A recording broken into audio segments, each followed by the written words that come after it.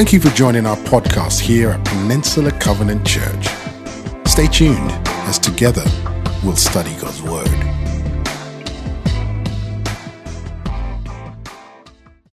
Happy Sunday, PCC. Welcome to New Territory. Thank you for gathering, and I imagine in homes, apartments, who knows where, up and down the peninsula, communities of people gather, roommates, families, whatever, to dig into God's Word together. We're in this amazing series right now called Exiles, and Brian Wren was prepared this Sunday, should we have been in person, to speak to us on how to do marriage in exiles. We're in 1 Peter chapter 3. We're going to jump forward, actually, because we think there's a more important scripture to go through this Sunday, and it's 1 Peter 5:7. One of my favorite scriptures. I pray this literally every day, sometimes multiple times a day. Peter says in 1 Peter chapter 5, verse 7, cast all your cares onto him because he cares for you. Let's pray and we're going to jump in. Father, thank you. Thank you so much for the technology, for the generosity that enables the technology at PCC so that we can gather in this way. And Lord, as we pause and dig into your word, pray that you would speak to each one of us, Lord, so that we could live vibrantly for you. We've said all along in this series, when we know who we are, we'll know how to live. And God, in these times where fear is rampant, give us a sense of who we are like never before. We pray this in Jesus' name. Amen. Well, on Wednesday, I had one of those days. It was a long work day, and I remember coming home literally at 9:30 at night and turning on the news, and here's what greeted me this last Wednesday. And I was unaware of all of this. Obviously, I knew about the coronavirus, but I was unaware that as I was watching ESPN, that basketball games in the NBA had been completely canceled. I was unaware that our president issued a decree that all international flights through Europe will be canceled. I got word from my own family, extended family in Italy, in Lucca in northern Italy, under quarantine and in their homes. My daughter's college has been canceled. My daughter's high school has been canceled. These are unprecedented times. And yet these are times where we can live well as exiles. And if you remember, we've been saying that exiles live, even though we're citizens of another country, the kingdom of God, exiles live for the betterment of our own community. So 1 Peter chapter 5, verse 7, towards the end of his book, to men and women scattered throughout the edge of the Roman Empire in modern-day Turkey, he's telling them, in essence, I know it's going to be hard. I know you're going to face circumstances that are going to create tension, anxiety, worry. He says, here's how exiles deal with worry. And he takes a fishing term. If you remember, Peter was a fisherman. And he takes that term and literally says, cast all your cares, all your worries on Jesus. You don't have to carry them. Cast them, throw them on Jesus because he cares so much for you. Now, we've been talking about all along in the series that 1 Peter was written 30 years after the life of Christ. Peter was an eyewitness closer than anyone else to the life of Christ. I wonder when he talked about that verse, if he didn't pause and remember a time in Jesus' ministry early on when Peter was following him.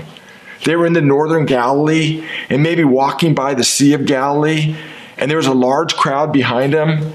And as they were following Jesus, talking with Jesus, Jesus walks up a hill and sits down. And Peter and the other 11 are close to Jesus, and behind him is this huge crowd.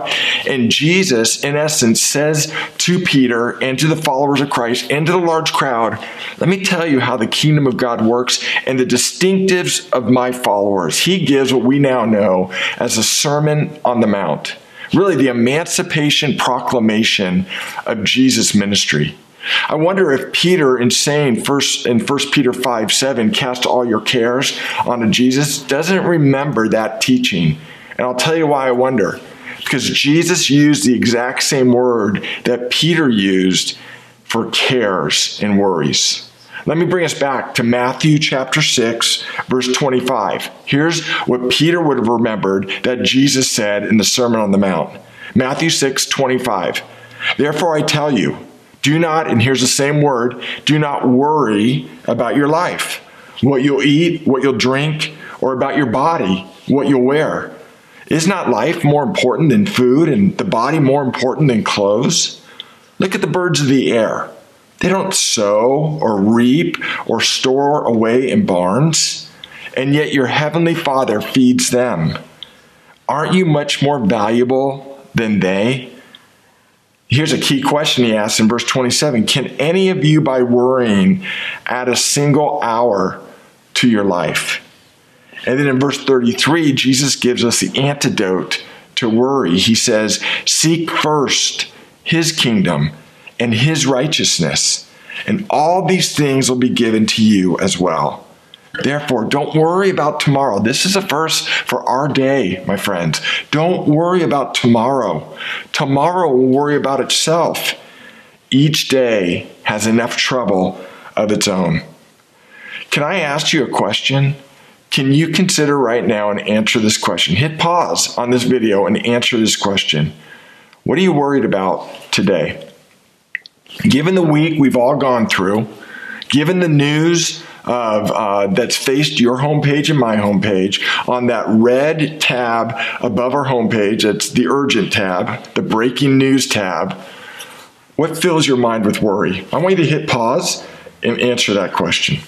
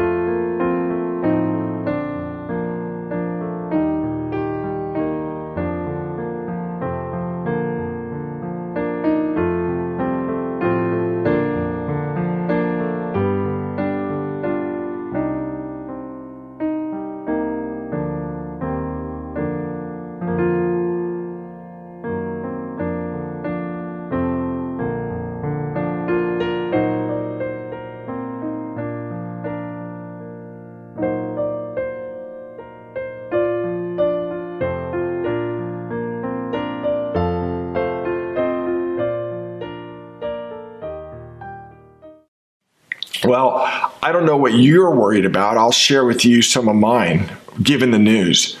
I'm worried about everything from my daughter's graduations. I have one coming up with a high school graduation, one coming up with a college graduation. I'm worried about family that's affected by this.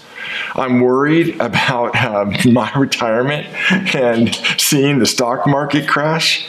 These are the things, just some of the many things that concern me, given the news that we've had. I worry for our church. And what does it mean that we're going for the next 4 weeks onto this type of platform? What will it mean for us as a church? See, we all worry because we want assurances of the future. I was talking with someone last week, and I was sharing with her this pastor, local pastor, was going through a lot, and we were talking about control. And I said, control's a myth. And she stopped me and she said, Carey, control's not a myth. Control's a drug. We want control because it fuels us.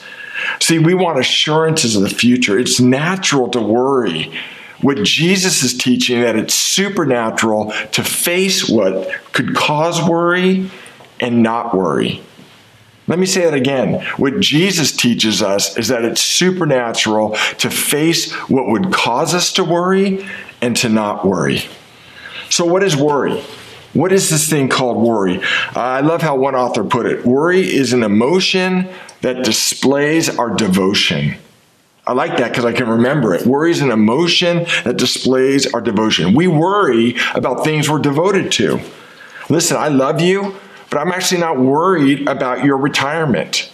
I care about it. I care about you, but I'm not worried about that because that's your retirement. I'm not devoted to your retirement. I'm not worried about your daughter's college or high school graduations. I care about that if that concerns you, but I'm not devoted to your daughter's high school or college graduations.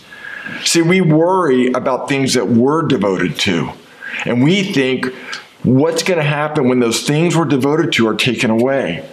One other author said it this way: worry is a meteor shower of what ifs. With this coronavirus, you can go down this line. What if I get sick? What if I can't work? What if I lose my retirement? What if I can't graduate? What if I run out of toilet paper?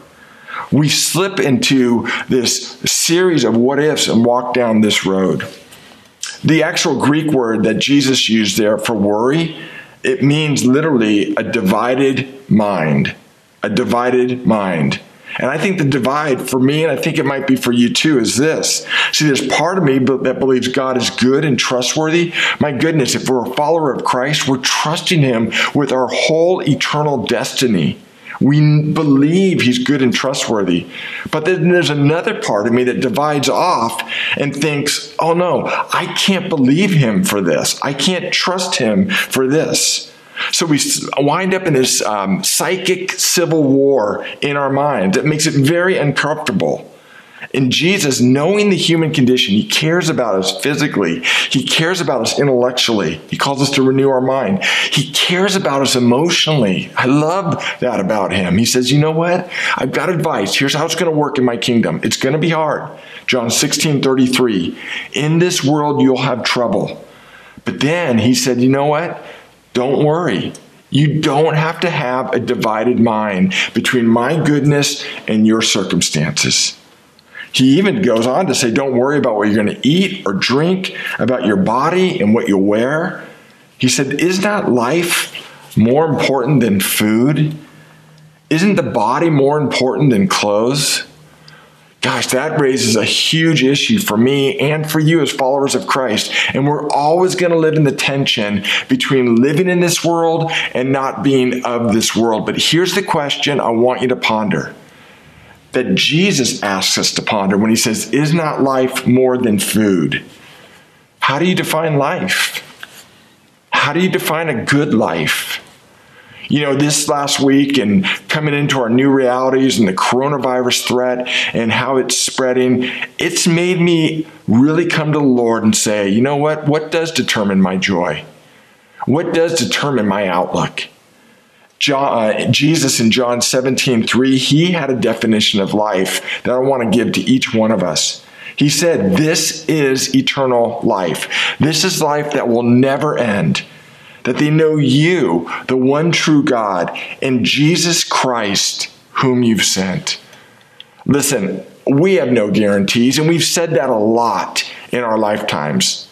The reality is we're experiencing unprecedented situations and circumstances right now, and now that belief is being put to the test.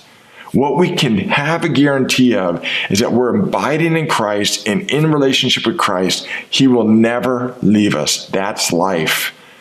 In essence, Jesus, by asking the question, is not life more than food, the body more than clothes, is saying, you know what? Life is way more than food. There's life in me that's huge and abundant, that's life producing. I've found that when I make much of Jesus and renew my mind with His character, and the things I'm worried about are brought from distortion into their proper perspective. They're put into a proper context. And that leads me to the final point of what Jesus is teaching. His antidote to worry is to put our worries into their proper context. He says this in Matthew 6:33, finishing his teaching on worry. He says, seek first His kingdom. Seek first His righteousness, and all these other things will be given to you as well. See, when we seek God and His kingdom first, life is properly proportioned. Let me say that again. When we seek God and His kingdom first, life is properly proportioned. So I want you to hit pause one more time and answer this question. What does it mean in this day, at this stage, where our culture is and where our community is with the coronavirus threat? What does it mean to seek God first in the midst of that? In our day of multitasking, I know it's really hard to do, to prioritize and focus on God. But what does that mean for you? Hit pause and answer that question.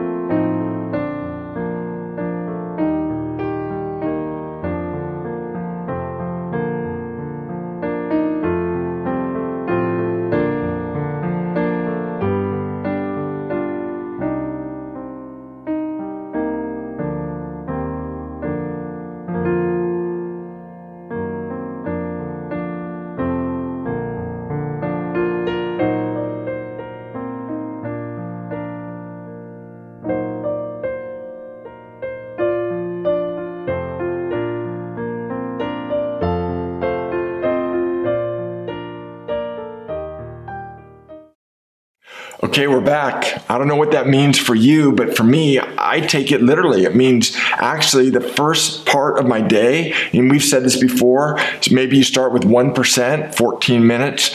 You're seeking and communing with God. I have different triggers throughout my workspace on my computer.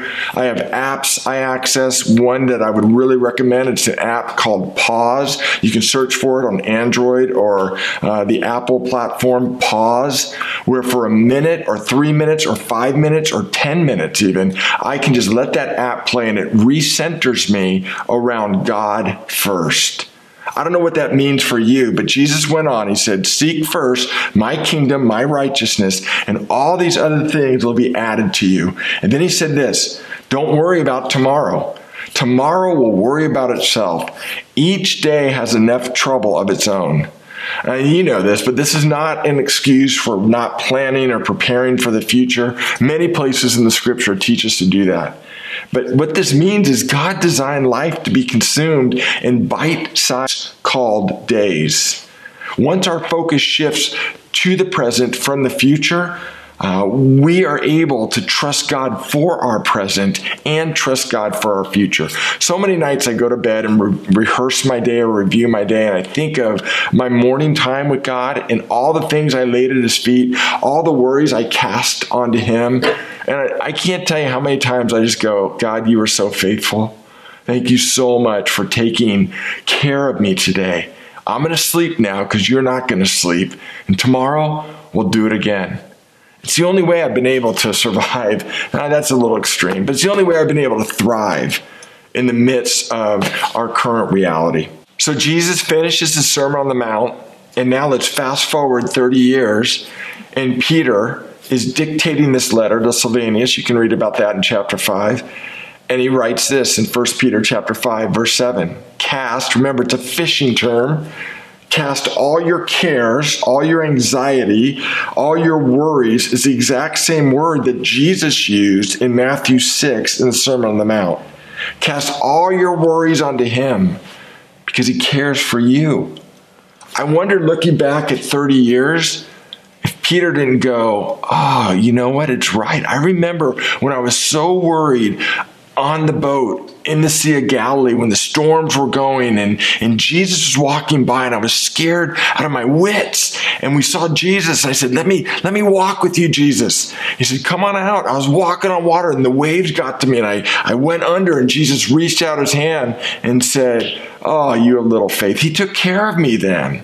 Or if you thought about the garden when Jesus was being arrested and Peter was so filled with anxiety, he took out his dagger and went to kill a guard and lopped off his ear. And Jesus protected him then. He should have been tortured and killed at that point. Or I wonder if Peter thought about the trial when he was in the courtyard and denied even knowing Christ to a little girl, a servant girl. And Jesus looked at Peter, says their eyes met. But Jesus took care of him then. See, what I want to get across, and I think what Peter's getting across is this, and I don't mean to be crass, but I'm going to say it like it is. Peter is teaching worry time is wasted time. Jesus would have said it too. He said, you can't even add by worrying a single hour or day to your life. But actually, worry is wasting time.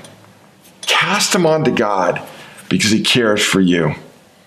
I want to close with a little saying that I have in my journal that I read actually this morning. It's from a book by Max Lucado. I recommended it to you in this First Peter series. It's called Anxious for Nothing, Finding Calm in a Chaotic World. And here's what Max Lucado, how he finishes the book. He says this, listen to this. Today, I will live today. Yesterday is past. Tomorrow is not yet. I'm left with today. So today, I'm going to live today. Relive yesterday? No. I'll learn from it. I'll seek mercy from it. I'll take joy in it, but I'm not going to live in it. The sun has set on yesterday. The sun has yet to rise on tomorrow. Worry about the future? To what gain? It deserves a glance, nothing more. I can't change tomorrow until tomorrow. So today, I will live today. I'll face today's challenges with today's strength. I'll dance today's waltz with today's music. I'll celebrate today's opportunities with today's hope. Today, may I laugh, listen, learn, and love. And tomorrow, if it comes, may I do it again. Listen, how are we going to live faithfully as exiles here on the peninsula? By trusting in a God that's got our back and casting all our cares onto Him because He cares for you. He loves you. And my prayer is that we would live in such a way that's so vibrant, as Peter would say, that people would see our good deeds and turn to our Father in heaven. Let's pray. Father, these things aren't natural. They're not easy. They're impossible.